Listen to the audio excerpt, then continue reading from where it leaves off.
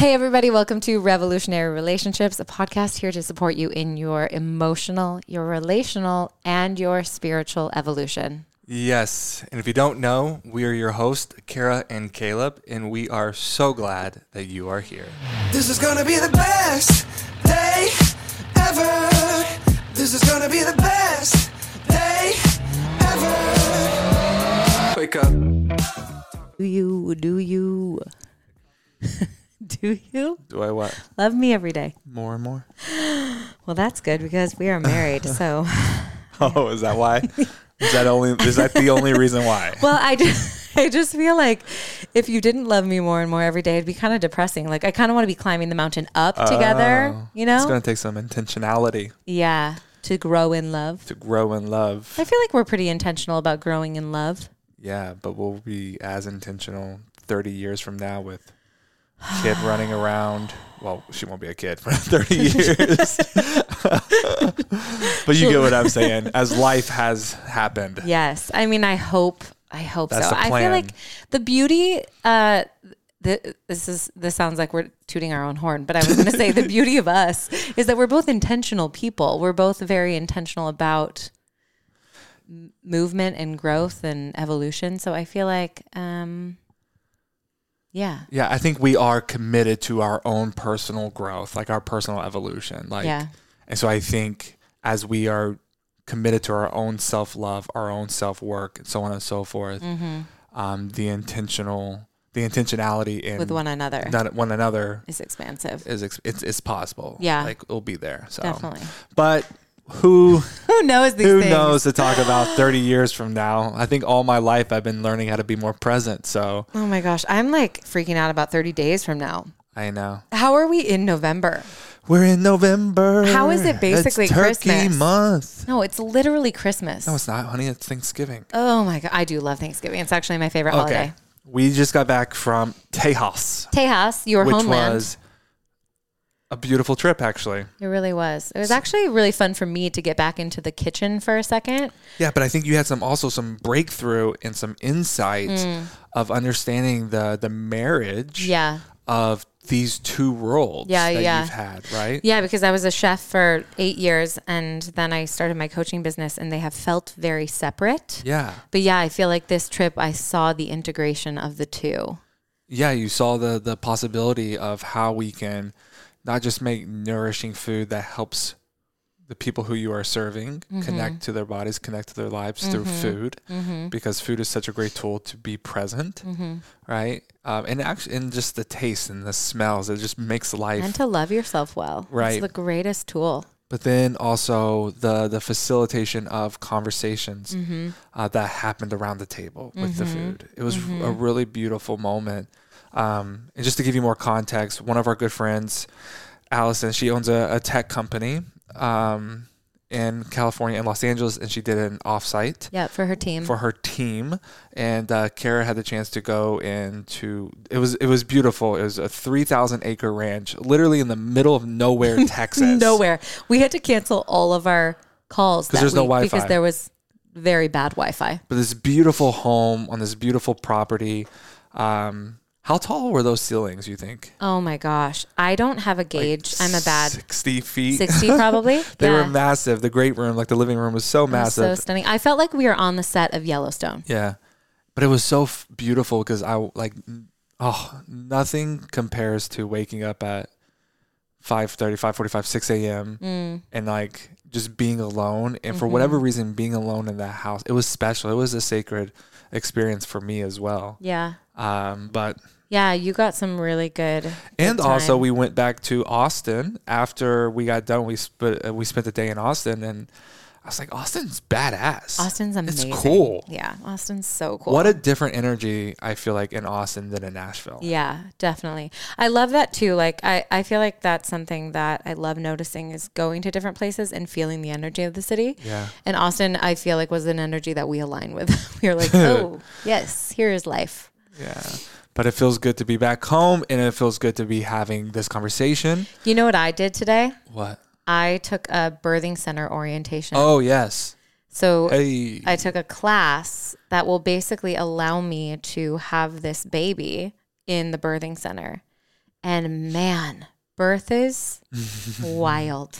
We need to sit down and actually map out a whole nother episode on this podcast with all of the changes that you've been communicating with me. Oh my gosh. Just like, I watch you from afar, and I have so much compassion and so much grace as my tears. Yeah, but you really are living in liminal space. Like you're in this in between season. I mean, that's the metaphor of birth is like you conceive this child, you're holding this child, and then you birth this child, and it's obviously a metaphor to life. Yeah. But watching it happen in front of me in real time, it's been beautiful, it's been magical, it's been sacred, and it's also just produced more empathy and compassion for you as you hold this tension, because you are holding it so well. But I think we should dedicate an entire conversation absolutely to all of the changes, I guess, both happening in our lives. Like, I'm not pregnant. Sometimes my stomach looks like I'm pregnant, but I'm obviously not birthing a child in a few months, but I am birthing something. Like, life is changing for both of us. Yeah, I think we absolutely need to do that. I think too, what you just said, we often hear birth compared to, as an analogy for life, like when we're birthing a new business or we're birthing a new, etc.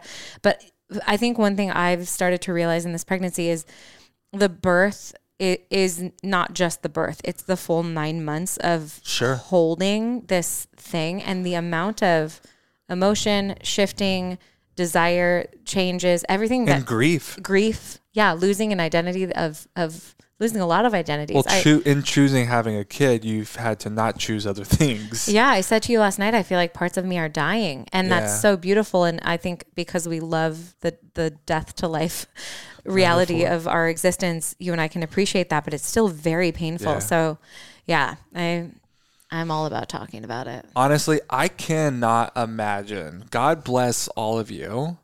I guess you learn, but I cannot imagine having this experience 5, 6, 7, 8 years ago. Yeah.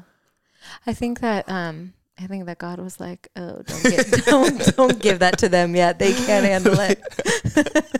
Because I have friends that had kids 5 years ago, and they're rock stars and doing such an amazing job. I honestly, our own stories. Knowing who I was several years ago, I can look back at this and I've done so much forgiveness towards myself, but oh my God, I would have been the worst spouse, the worst partner ever, because like I couldn't hold both these, like I couldn't hold the tension of my life and trying to strive and hustle and make something of myself and to do something, significant in the world. All of these things that controlled my existence, and also hold your experience simultaneously. I would have, not happening. Yeah.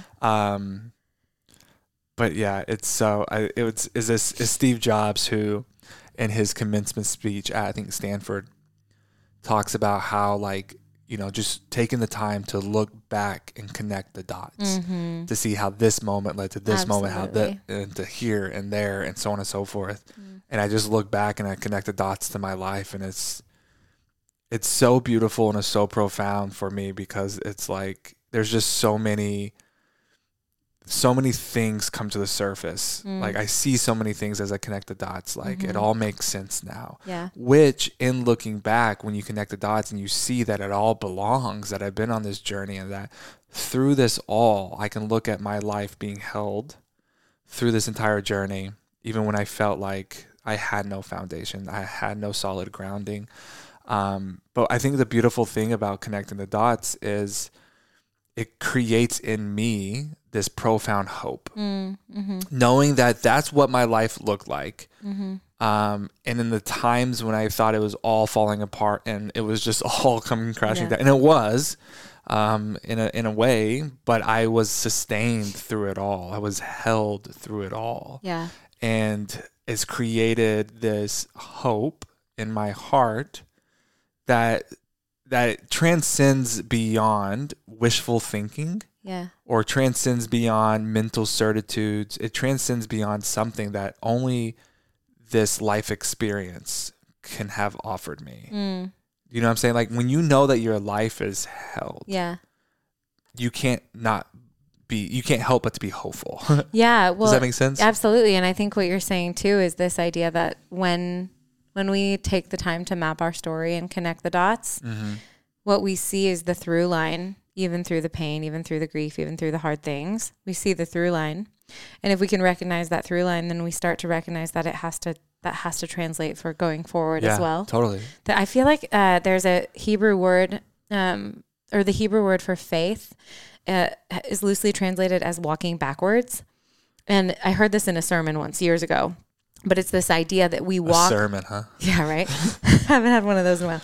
But it's this idea that we're walking backwards into life because we're looking at the faithfulness of God that has already happened, or we're looking at the faithfulness of life that has already happened.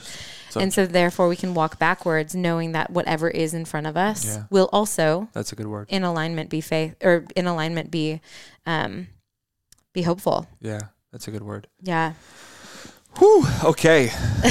Today's podcast, Sterna Sterna. Yeah, I want to say Sterna because too. of my Midwest accent, but it's Sterna. Yeah, Suisa. She's amazing. She is brilliant. I felt like I got a parenting coaching lesson. We were did. talking That's what to she her. is. She is a parenting coach. She's a mother of 4.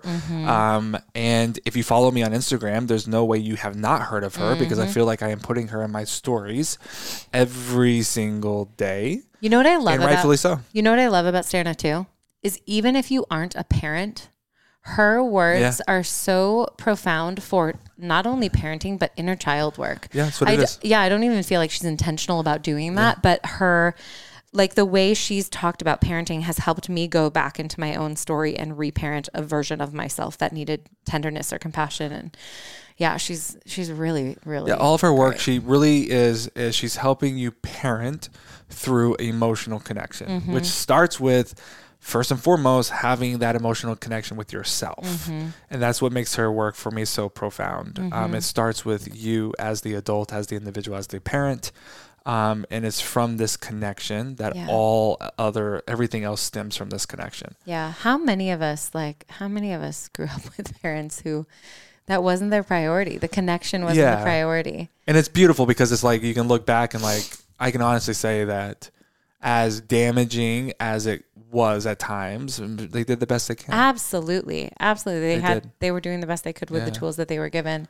And now we get to take new tools and hopefully. Yeah. I think that's probably the challenge that sometimes with all this like trauma language and people understanding their own trauma and so on and so forth. It's like, it's so easy to look back and be so angry at the people who raised us. But at the end of the day, for so many of us, like I can genuinely look back and know like my parents weren't out to harm me. Oh yeah. Like they weren't out to get me. They weren't out to make my life a living hell.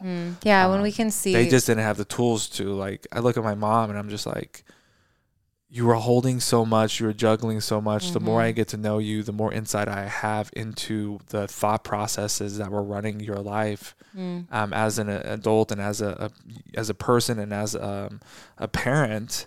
It just makes sense. It makes sense. Of course, when your nervous system is so dysregulated, of course it would make you parent this way. Yeah.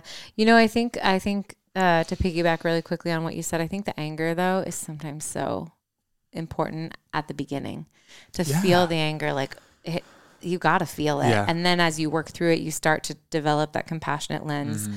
There is a healthy anger. Absolutely. Yeah. There's a healthy anger. It's sacred. It's illuminating. Yeah. It's illuminating of what really matters to you. But you're going to learn so much on this podcast. We're going to just jump right into it. And yeah, if you are listening to this and you get something from this podcast, it would mean the absolute world to us if you just shared it with one person. Yeah. If you don't want to share it with somebody, that's great. But if you are enjoying this, it would also mean the world to us if you just took the time to rate and review this podcast. That is so helpful on the podcast app. Yeah, that would mean so much. So yeah. Let's go ahead and jump into what Sterna has to say.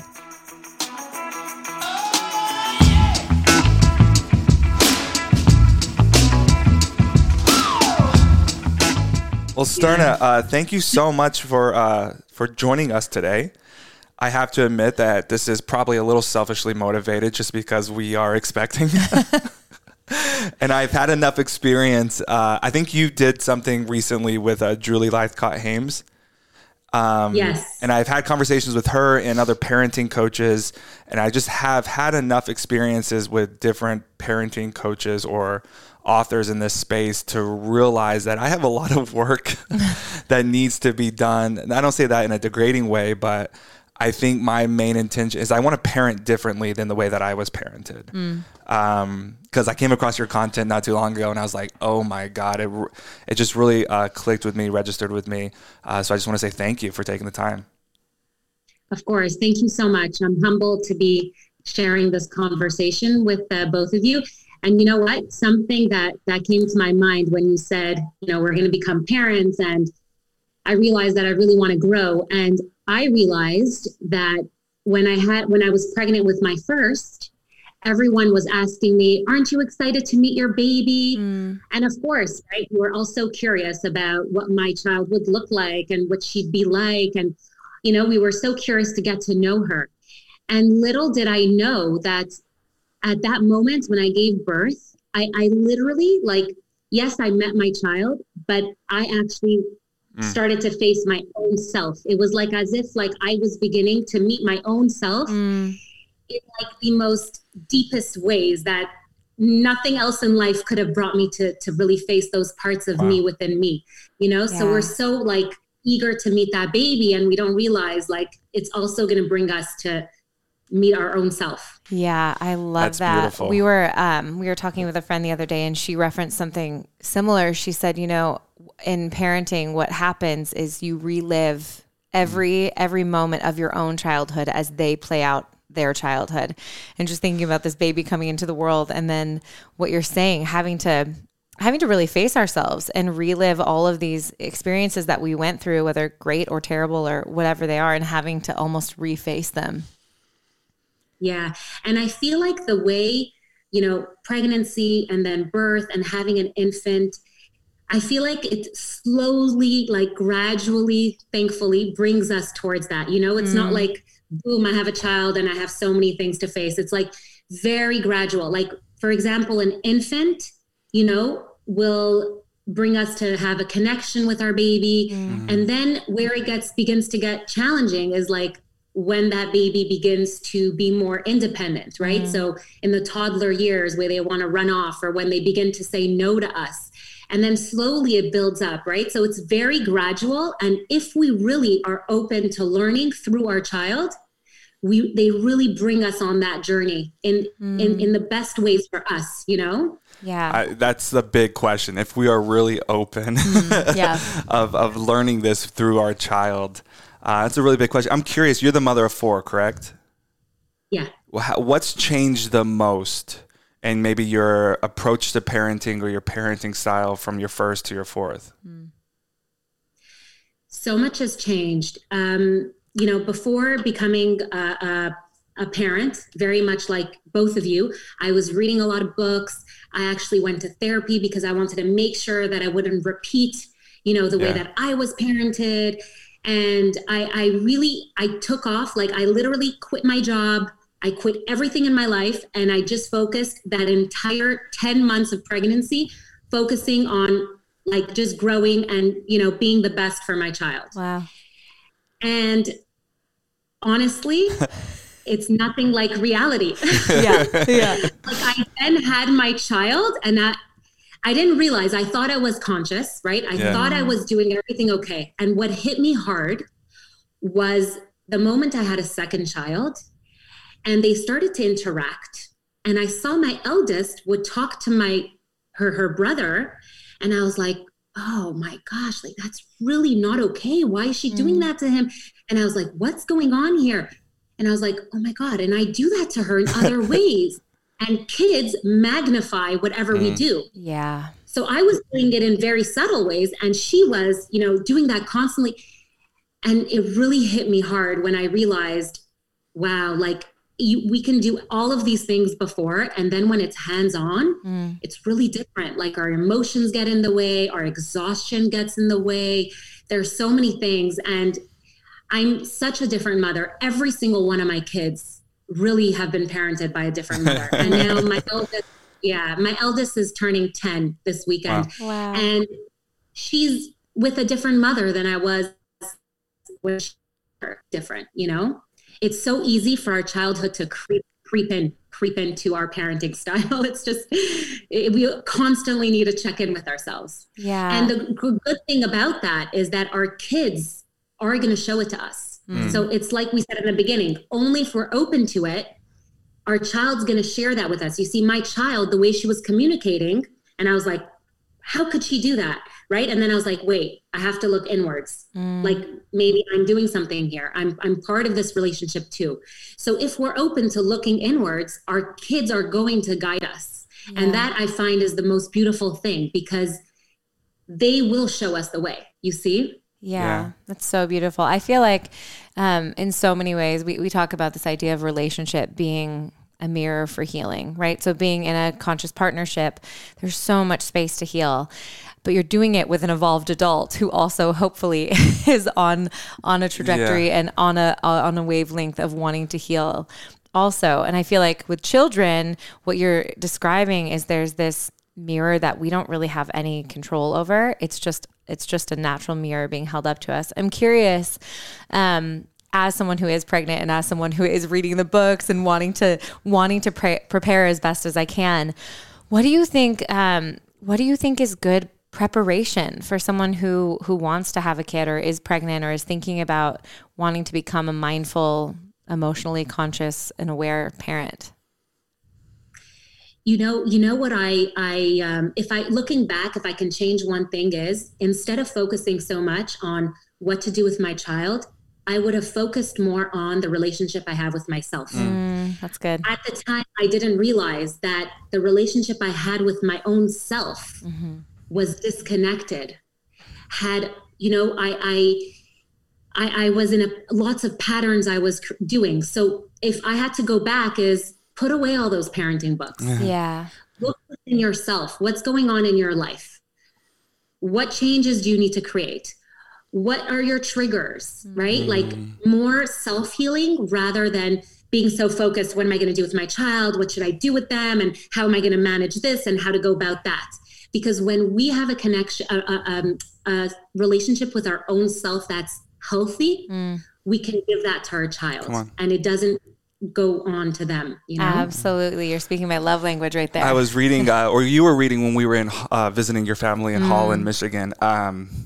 And whoever the author of that book was talking about when she would go on and do these seminars on parenting, the audience members, and it was usually in high performing schools or more affluent communities. And the audience members would always just want to know, what do I have to do to get my child into Harvard? What do I've got to do to get my child to get those perfect SATs and ACTs? Like, how do I put my child in the best position to really succeed in life?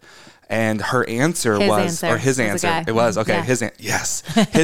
was, it was if you want your child to succeed, if you want your kid to get into Harvard, like, go home and love your spouse well. Love your partner well. Love your partner well. Like, go home and love your partner well. What they're going to learn through that experience of them being shown what a loving, committed relationship looks like is, in fact, the very thing that will help your child succeed.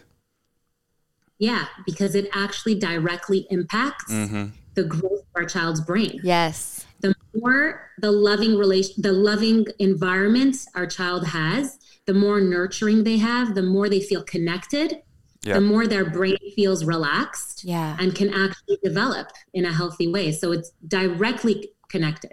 Yeah. And you can probably speak to this too, Sterna, but he was describing kind of what you just said. The central nervous system is forming so rapidly in those first few months, and specifically in that first year. And when children come into the world, they know to look for love and they know to look for safety. And so in an environment, if we're not cultivating love and safety, they can intuit that really strongly. And then their central nervous system develops differently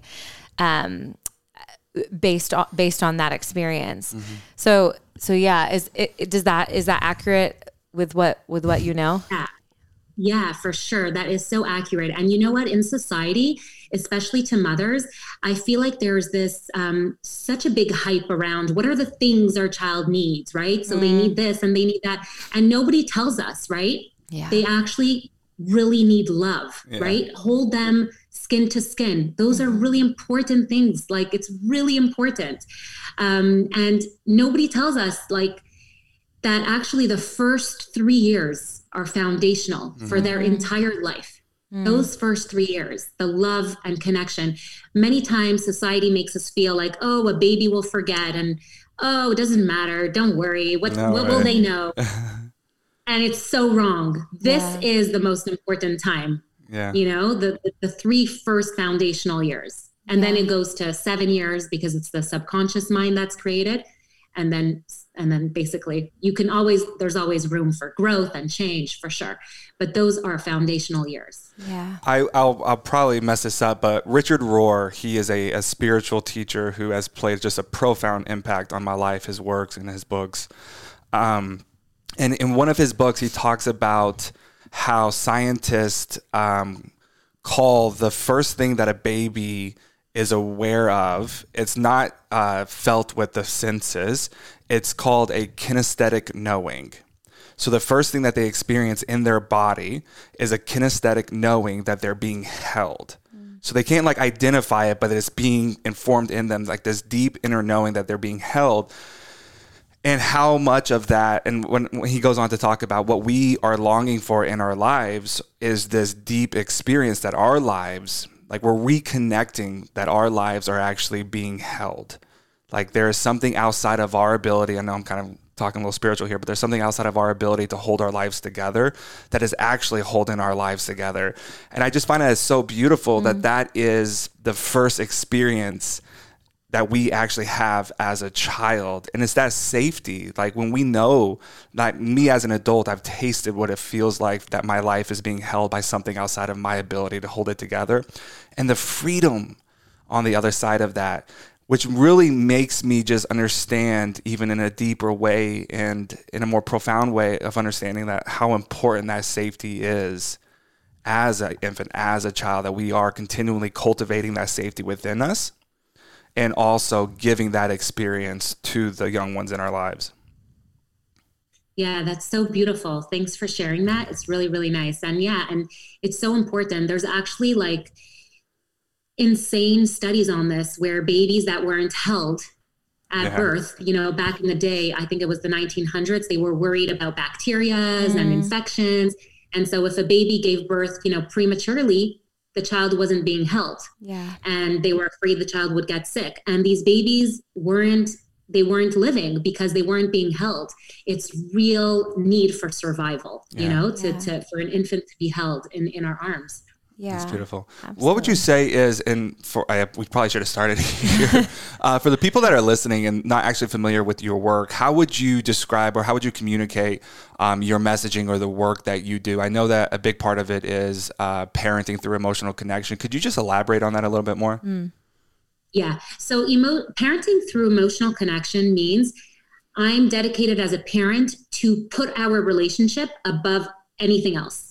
So that can be really challenging sometimes, right? It means that if an adult wants to, even a baby, right? We'll talk about babies because you guys are having a baby. If an adult wants to hold my baby and I see that my baby is moving towards me or like, you know, they don't seem too comfortable going to this person, that means I'm going to put my relationship above everything else. So even if this person, the adult, is very dear to my heart and I feel worried, like, maybe she's going to take it bad if I say, you know, I'm going to take my baby right now. They don't seem too comfortable here, you know? So basically the relationship with my child is my priority. And that could mean sometimes, you know, maybe upsetting some adults around that maybe don't understand that or feel insulted or, you know, so prioritizing that.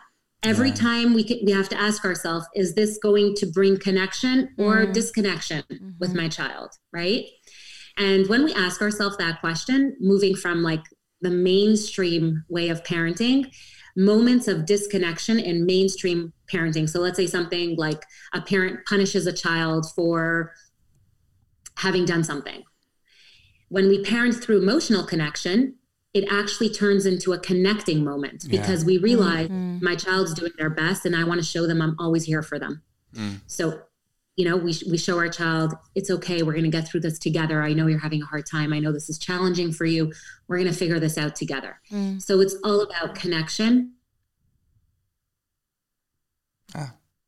Be checking in with ourselves. Is this going to bring disconnection or connection? I love that. I think you would be proud of me because I think please go ahead. Go ahead. Yeah, sorry. One other thing is not only the relationship we have with our child, we also value the relationship our child has with themselves. That's also very important. Absolutely. I was going to say, we were at a friend's house who has, how old is Jack? I don't want to say their name. We were at a friend's house who has a young one and then probably like another one that's 6 or 7, or maybe a little bit younger, a toddler, and then someone that's like probably like 5 or 6. And we were at their house and we were leaving, and the mother was like, give Caleb a hug goodbye. And I could sense that he was scared. Like he didn't want to give me a hug. And she was like, just go give him a hug, give him a hug, give him a hug. I'm really pressuring him to do it. And everything in me, I want to be like, no, it's okay. You said, I did say that. It's like, it's Yeah. totally okay. You don't have to give me a hug. I sometimes don't like to give hugs to people either. But I think I learned that from you of reading one of your Instagram posts, where I can see as a parent, especially if my parenting was more about how other parents viewed me, right? And how important it would be in that moment that my kid really listens to me and follows through with what I'm saying, despite how they might be experiencing it, right? I could put their experience and my connection with them secondary so easily if I'm so fixated on being this parent that everyone thinks I am, or trying to live up to these expectations that I think people have of me as a parent. But I remember walking away from that, and I think I actually talked to you about it. But I was like, I learned this from Sterna. But you see, what you mentioned there is such a huge moment, because what's happening for the parent is, I need to look good. I need to look good to Caleb. I need to get validation that my child is polite and my child is kind and loving and welcoming, or, so when we work on the relationship with our own self, we're okay. We don't need our friend to come and feel like we need their validation that we're a good parent and that our child is good. We trust in our goodness, and we know that our child has also goodness inside of them, and it's okay for them. Like you said, it's okay if you don't want to give me a hug. What was the child's reaction when you said that? Did they feel like relieved? I think he just kind of said, okay, like, thank you. Kind of like, was like, yeah, thank you. Yeah. But I do imagine that it's such a gray area, though, especially as you start building a more of an emotional connection with your child, and you realize that, I don't know, I guess this is kind of hard for me to explain, but like, where is the line where I'm helping my child maybe lean into what I do know is like a deep fear that they're going to have to work through, versus body autonomy, or versus, this is what I don't want, and I'm very aware that this is what my child doesn't want, and I'm going to support that, even though even though like there's even that's it, I guess. I'm not really explaining myself well. I'm just saying it's like a really gray area versus like helping my child maybe lean into discomfort. And this is probably me as a very recovering performance-driven person, like leaning into discomfort versus, no, like this is your answer and I support that fully. Yeah. So sometimes we, for example, my child has a lot of fears of going down a slide. Okay. So I can validate her emotions and say, going down the slide is really, really scary for you. You are really feeling afraid right now. You're worried about what's going to happen when you come down, all of these things, right? So I'm going to discuss the emotions that my child's going to experience. And also I can help them by saying things like, we can do things that we're afraid of. You see, we can do things. So like, for example, this child, right, that felt uncomfortable giving you a hug. So what I'm trying to understand is basically you're saying, what about moments I want my child to work through their discomfort? Yeah. So there's also like, in regards to their own body, giving somebody a hug or, things like that. That's more like, I need to trust how I feel, right? The foundational years of a child, they first need to trust how they feel. So good. Yeah. So, so that's the first foundational thing. When they're very young, it's all about not pushing our child, right? You don't want this. That's okay. I want you to build first this relationship with yourself and trust your own intuition, trust how you feel. And then as they grow older, we can show them more that sometimes we can face hard things. We can face our fears, right? And sometimes our kids are going to do things and then we'll make them notice it, right? Like, wow, you climbed that up.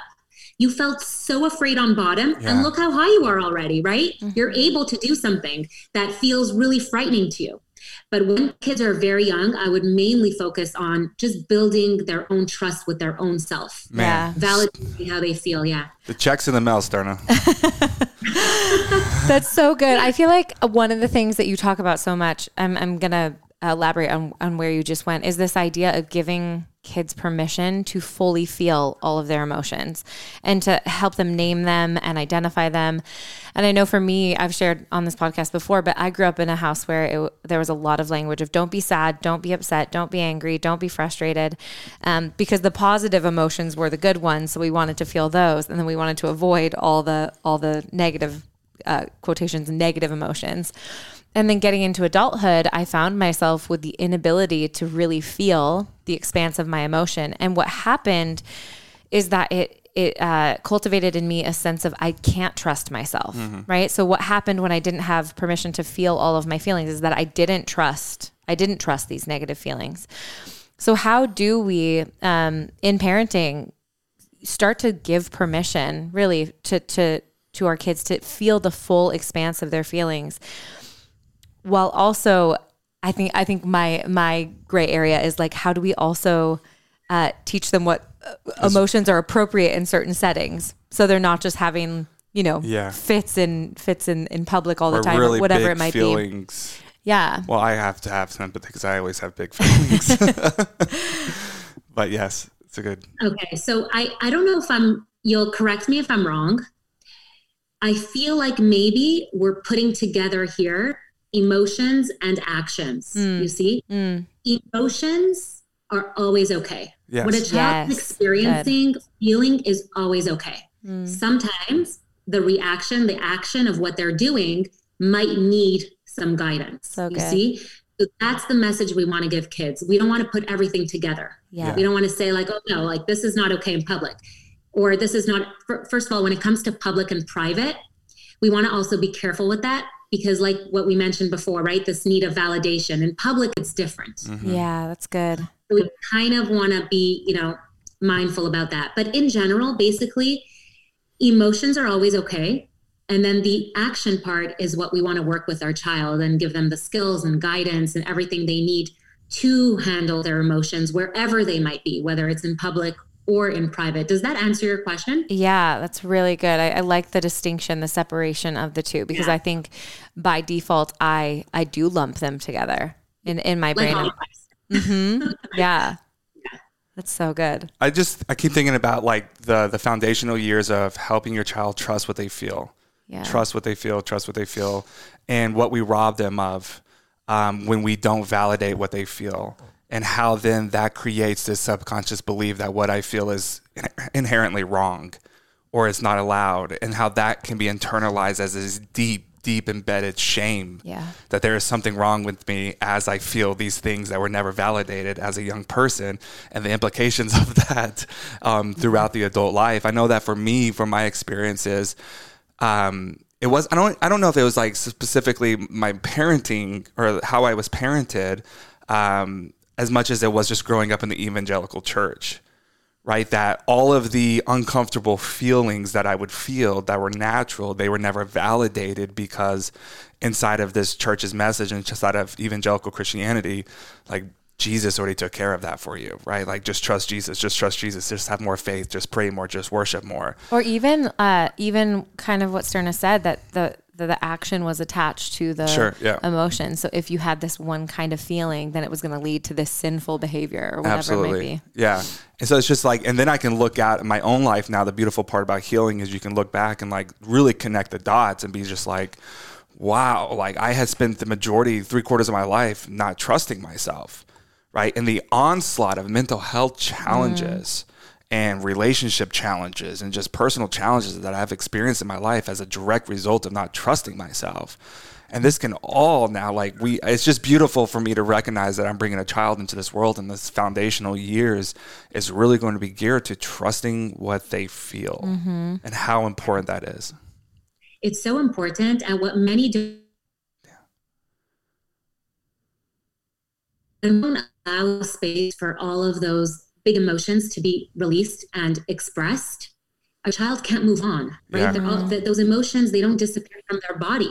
So they just stay stuck in there, and they're unprocessed, and it can carry on and carry through. And then, their sibling comes and does one thing and they're blowing up, and you're like, what's wrong with this child? Well, they have emotions that they still need to express that wasn't allowed to be expressed this morning or whatever, right? And so the more we allow all those emotions to express, the more our child can actually move forward and actually move on to joyous and happy emotions, because, it's kind of like they have room within their body to move on. Yeah. What do you think are some of the hindrances or blocks for parents for really making space for that permission to making space in themselves? Yeah, probably. But yeah, what are some of those blocks?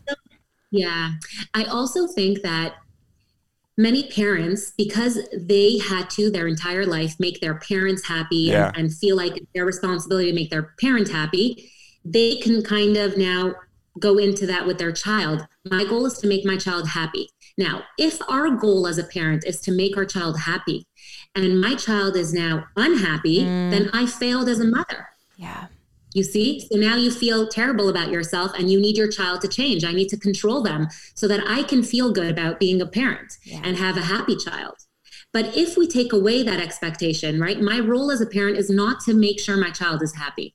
My role is to accept my child, their authentic self. So whatever they're experiencing, then we can always be feeling like we're not a failure, right? This isn't like, it's okay. Whatever's going on now is okay. And we liberate ourselves from having that pressure of this is my role and responsibility. Absolutely. That's so good. What do you feel like is something that you're proud of in your own parenting in the past month or so? If we give it a time window, what's something you feel really proud about? Well, the other day, my daughter didn't want to do something that was really important. I don't want to give details because I try to be mindful of their privacy in their life. Absolutely. But basically, I'll share my what happened with me. I was getting so frustrated, and I was like, "That's it! Like we spoke about this. It's been a week already, and you have to do this." And she was really like, I forgot the details, but I was like, I was fuming inside of me. And I spoke to her like really like pressuring her. And then I was like, oh my gosh, like I just need to, I'm going in my room. Like, so I went to my room and I was like, I didn't know what to do. I was like, I'm so frustrated. Like I need her to do this, and I like, she's 10 years old. Like there's no way I can, she has to be the one to do it. And I said, you know what, I'm going to go back out and I'm going to give myself like another chance. And I went back out and I'm like, let me do this all over again. Right. So I told my daughter, like, can I start all over? Like, could we just start all over? Like the conversation. And she looked at me and she's like, no. And I'm like, okay, I'm going to start all over. Okay. I'm giving myself permission to start all over. So she just looked at me and I just like started the conversation on a better note. And it just was wonderful. And we ended up like talking about it and she explained, and I was just like, so happy with myself and proud of myself for just like going back out, even though it was really hard, and just starting over and realizing that, you know what, the way I approached her wasn't okay. It wasn't okay. And I just, gave myself permission to start all over again.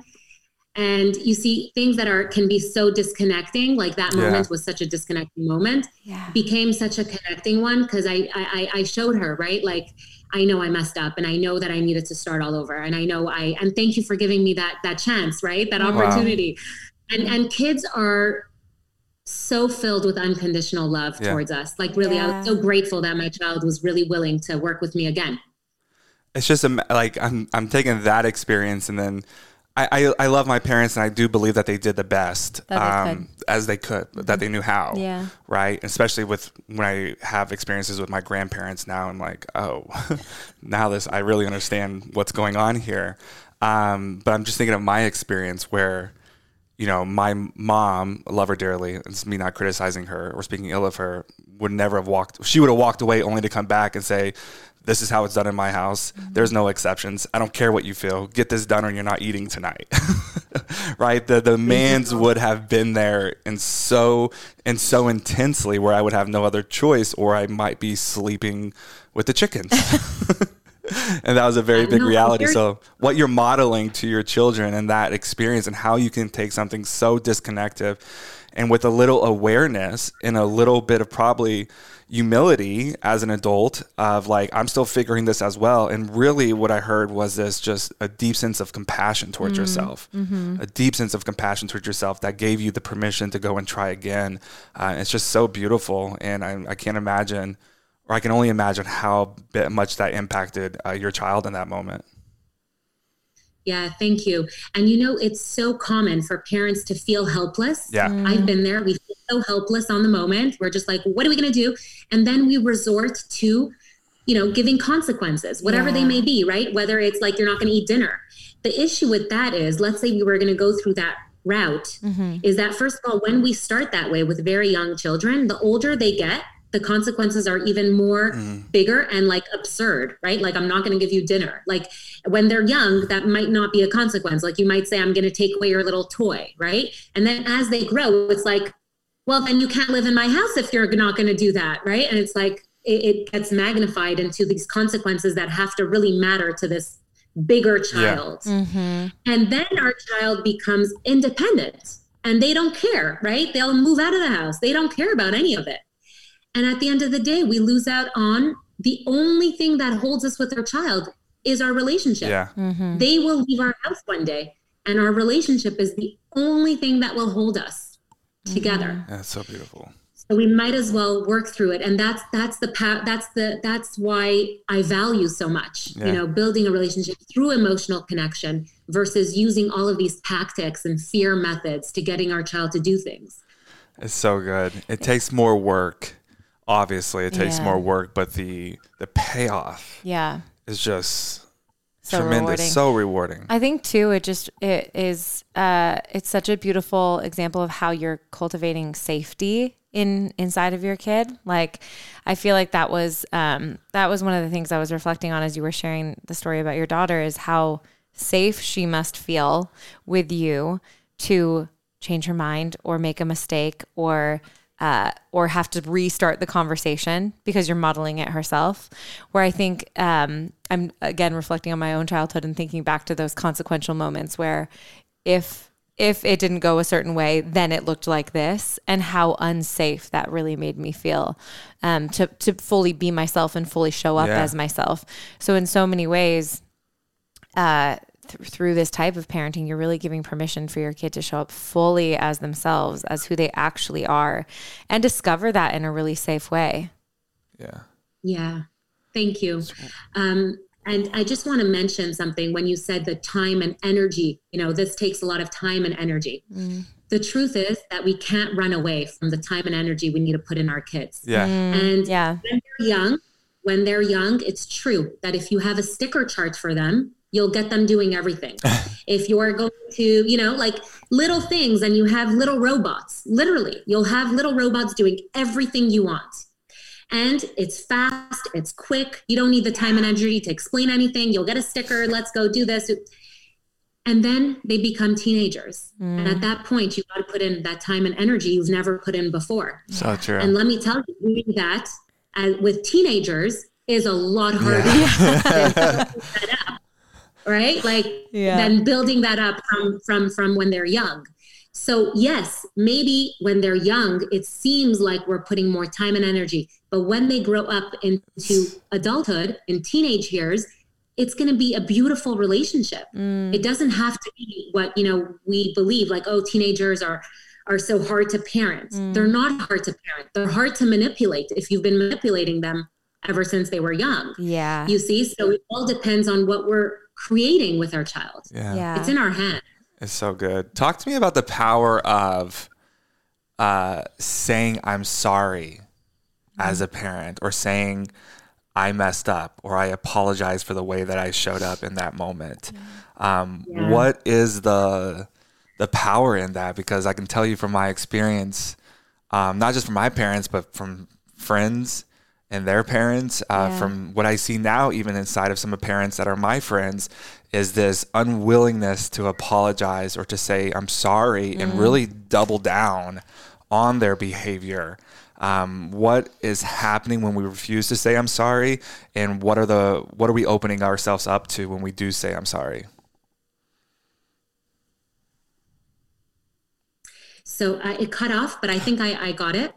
Do I hear you? I can ask that question again if you need me to. You know, it's really funny because a lot of times we focus on, you have to tell your child sorry, and you have, own up your own actions. There's also something to think about when doing that with your child. So picture me, yelling at my child, treating them in ways I wish I didn't. And then I'm overcome with guilt and I feel terrible about what I did. I go see my child. I am so sorry. I'm so sorry. Are you okay? Do you forgive me? What I'm asking them right now is liberate me on how I feel. Just tell me you're okay. Yeah, this is good. Take care of me. Make sure I'm okay. So we need to make sure also not to get into that of like, I'm constantly saying sorry to my child. That's good. Because that can also be really unhealthy, you see? So what I like to do is, yes, from time to time, I do say sorry. I try to make sure that it's not constant. We also have to make sure, because we want to show our child that it's not about the word and it's more about the action, right? Like actions speak louder than words. Like I can tell my child sorry every single day for having done the same exact thing. And at the end of the day, it's like, okay, they said sorry, but like tomorrow it's happening again, right? So what am I changing? What am I doing for myself here? How are we working through this together? Yeah. Like I said, our children can really help us on our healing journey. So I'll give you guys an example. For example, a parent yells at their child, okay? And now they feel terrible. If a parent realizes while they're yelling, which sometimes happens, and then like our ego gets in the way, and like, if we can move past all that and realize like, shoot, I'm like in the middle of yelling right now and I really don't want to, the best thing we can do is just pause and say, I don't like how I said that.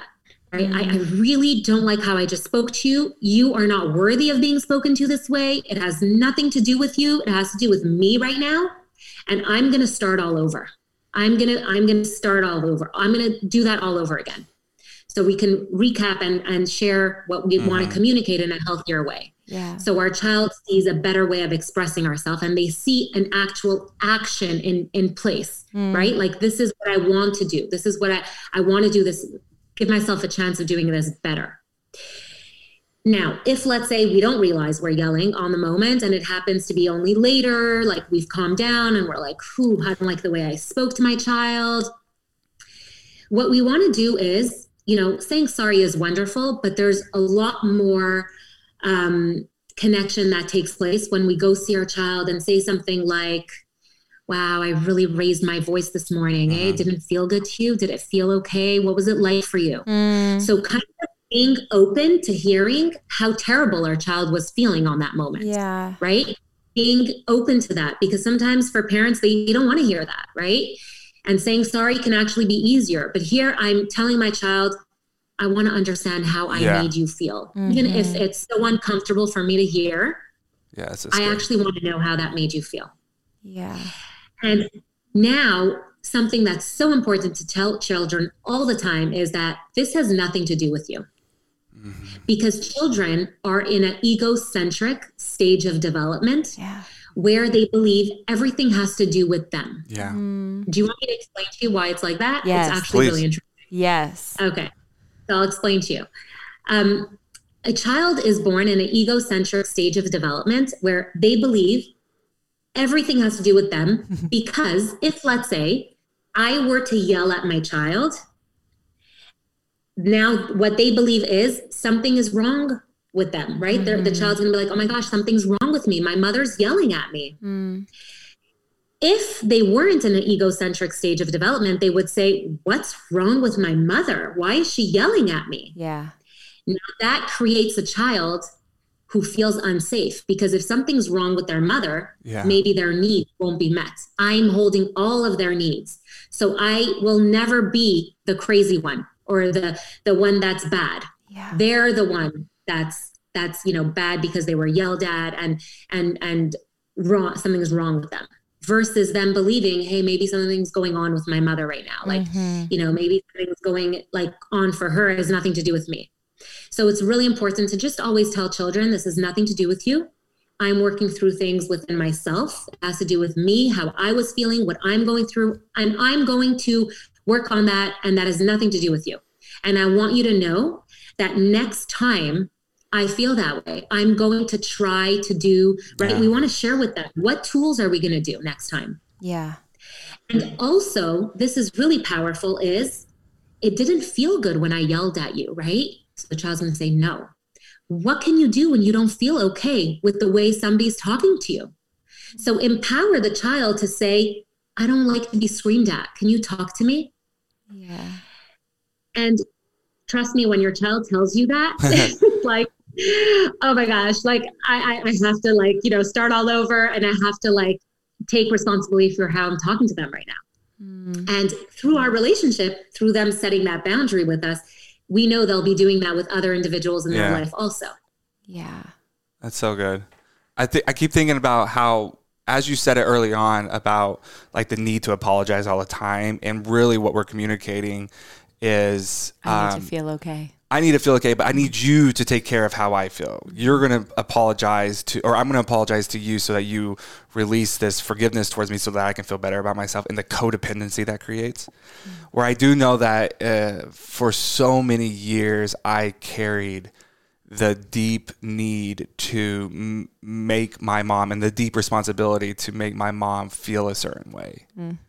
Right? And I do think that there was that experience. So I'm glad you said that, because I can understand how saying I'm sorry can be interpreted to, I'm saying I'm sorry just so that I feel better about myself. And then I'm placing this unconscious need or demand or responsibility on my child that they're going to grow up thinking that they're responsible for making me feel good. And then the codependency that creates in our dynamic of our relationship down the road. Yes. And that's why I won't ever ask my child, do you forgive me? Yeah, that's so good. Because I actually need to work on forgiving myself. Yeah. Right? When I do that, I need to work on forgiving myself. My child is free to feel however they feel, and they're not obligated to feel like they need to forgive me. And also, it's not a yes or no thing, right? Forgiveness doesn't just happen like that. And I can't put my child on that spot, right? So it's very much, I like to more talk about the experience of what happened, let our child express how they're feeling with the ways that we acted, share with our child the tools we're going to use next time, right? So sometimes I can tell my child, you know what, next time I feel this way, I'm going to try to take really deep breaths. And I'm going to be mindful of the way I'm talking. I'm working on myself just like you're working on yourself, right? We want to just normalize the fact that we're human and we sometimes mess up. And just because I'm your parent, it doesn't mean I'm perfect. Yeah. That's so good. It's just a different approach. This has been absolutely amazing. And I want to kind of wrap it up. And I deeply appreciate your time. But something that I am passionate on learning more about, because I do think it's such a fine line. And I also know that as I've read more about it, I can already feel it in my bones that it's going to be my natural way of wanting to parent, because it's the way that I was parented, and it is over-parenting. Right? I can go to hypothetical situations in my mind. We joke all the time. Caleb will be the overparent. But I feel it, Stern. I feel it in a cellular level. It's embedded in me, and I know that's the story of trauma. But I also know that the onslaught of mental health challenges that I experienced as a young adult came from being overparented.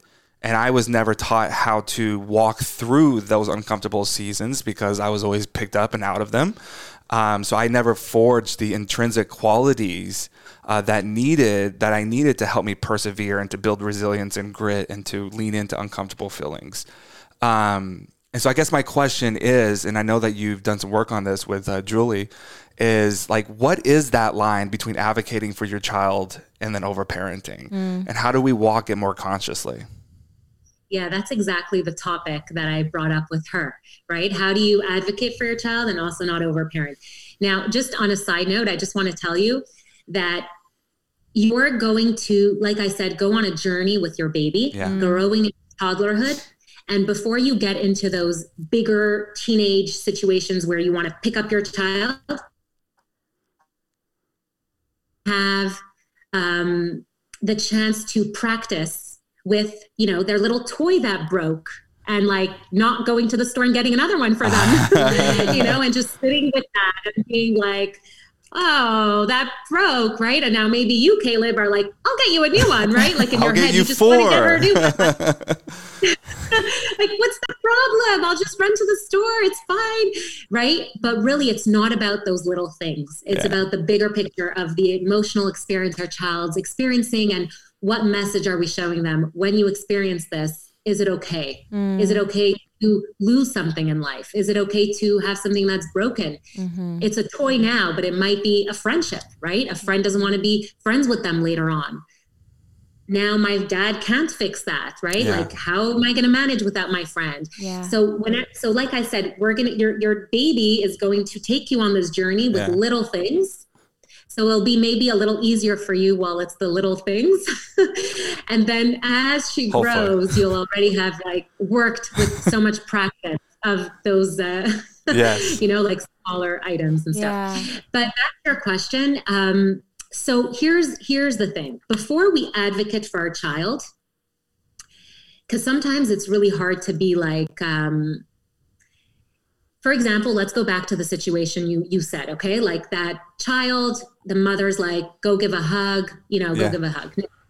Let's say it wasn't the mother of the child. It was you, Caleb. You're like, come, give me a hug. And the mother is there and she's like, oh no, like, I don't want my child to be pressured to give a hug. Like, oh God, I don't know what to do. So now she has the option of like, advocating for her child and saying, look, Caleb, don't pressure my child. I don't want you to give them a hug. So that would be considered over parenting, over trying to control everything. So advocating for your child would be like, let's say his name is Jay. Jay, Caleb is leaving. How would you like to say bye to him? Oh, you don't want to give him a hug? Oh, okay. So how would you, you want to say bye? Okay, you can do that if you want to.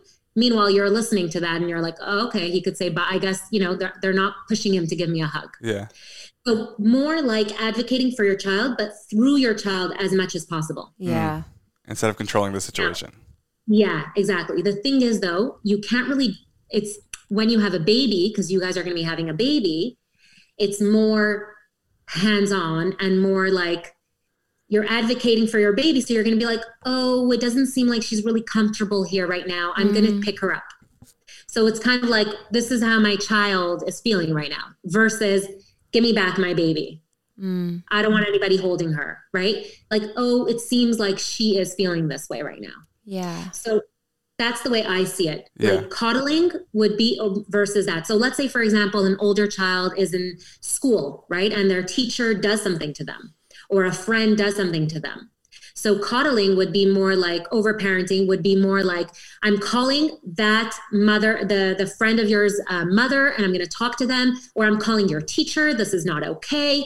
Versus talking to your child and saying, wow, what can we do about that? What do you think we should do about that? Right. So I'm open to speaking up for you if that's what you want, but I want to hear what you feel. Yeah. I want to hear what's going on for you. So good. And maybe the child is okay with not doing anything about it. Right. And just being like, you know what, it's fine. They don't have to be my friend, or it's fine if the teacher says that, I'll just tell them not to. Or do you want to talk me, you and the teacher together? Should we do, a call and you can also be there with us?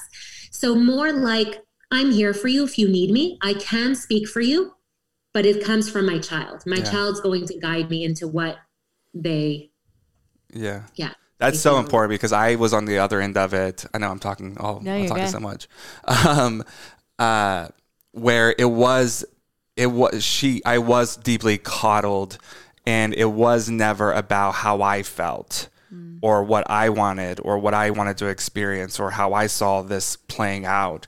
It was always, oh, I'll just take care of, like, just completely bypass me, and then I'll just take care of this. I'll call the coach. I'll talk to this parent. I'll confront this person for you, right? And even like, I'll confront this kid that bullied you, which then just opens you up to this onslaught of humiliation, which even deepens the problem.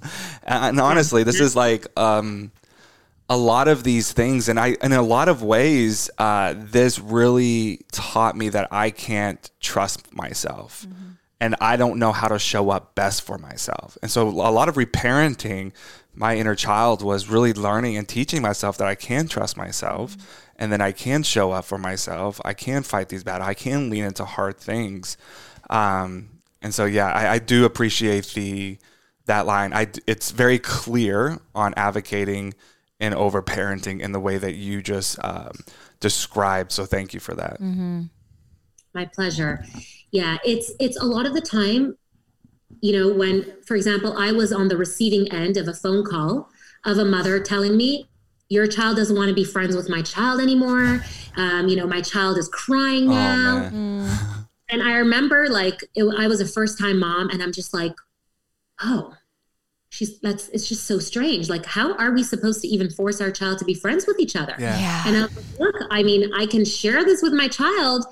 And also, your child might need to see that not everybody in life is going to like that, right? Yeah. And they're not going to like everybody also. It's part of life, right? We take away these opportunities of the biggest life lessons when we do that. Yeah. I wonder how much of that parent that conversation was more about them trying to find a solution to maybe their child's emotional experience that they're having, just to either silence them or to quiet them down or to help them in that problem, where they put the demand on you to fix this solution instead of their opportunity to lean into that and use that as a learning experience. Yeah. It's like, let's just make this go away. Let's fix this right now. Let's make this go away. We can fix this by making your daughter or your child be a friend of my child, the end. And that kind of wraps up with what we said before, right? If you feel like your role as a mother to make my child happy when they're crying that their friend doesn't want to play with them, I failed as a mother. So I need to fix this. Yep, absolutely. Serna, you are so packed with wisdom and knowledge. Experience. Thank you for taking the time to share it with us. Tell My us. pleasure. Yeah, this is so insightful. I'm already like, oh my gosh, I'm about to ask for your cell phone so I can just text you. It's going to be such a journey. I love what you said though. And I want to hone in on this. Like, I feel like what you said at the very beginning, this parenting journey really is about self-healing. And the more we can lean into our relationship with ourselves and really look at the ways we relate to ourselves, it's just a beautiful way to approach parenting. And so thank you for sharing that with us. Tell us where we can find you, where everyone can follow along and get involved with your work.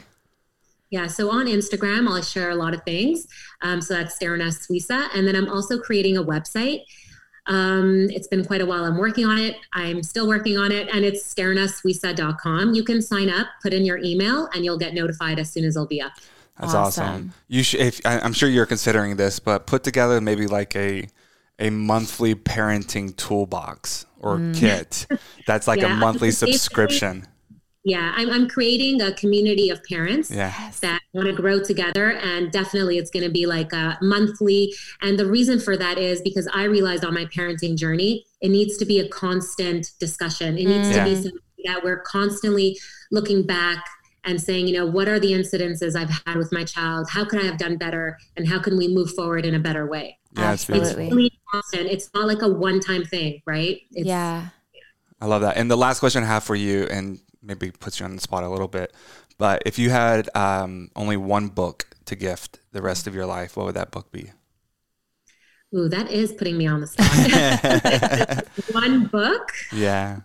For parents? No, for anything. For anything. there's just one book. It literally had me crying, laughing. Oh my God, it's a crazy book. It's called, I don't know if you guys read it. It's called The Boy Who Was Raised Like a Dog. Oh, I've heard of this. I literally just heard about this. Don't get scared off by the title. It's basically a psychiatrist that shares stories. Yes. And it is incredible. You see like the childhood. You see basically like sometimes like adult, like teenagers experiencing things. And then the story unfolds and how you see their childhood formed their challenge. Yep. And then you see how the child is healed. So good. Wow. I'm buying it today. You read it. You guys have to share with me how you love, like if you like this book. It is actually the most fascinating book I've ever read. And I really highly recommend it to every single human. There is so much power of love and connection. And like, it's just so beautiful. I mean, there's also like, it's heart wrenching. Like it'll make you also like cry to imagine these human beings going through such things. And then you'll see like, you just rejoice seeing their healing. And it's really through the power of love and connection. And it's a wonderful book. Awesome. Caleb's literally ordering it on Amazon. Sterna, yeah, it's amazing. Thank you so much. And speaking for both of us, we just want to honor you and say thank you for the work that you're doing. And I know that it didn't come without a cost. I know that developing a healthy relationship with yourself takes a lot of work. Yeah. And so we just see you, we honor you, and we just want to say thank you sincerely for the work that you're doing, because it is 100% making a difference. Yeah.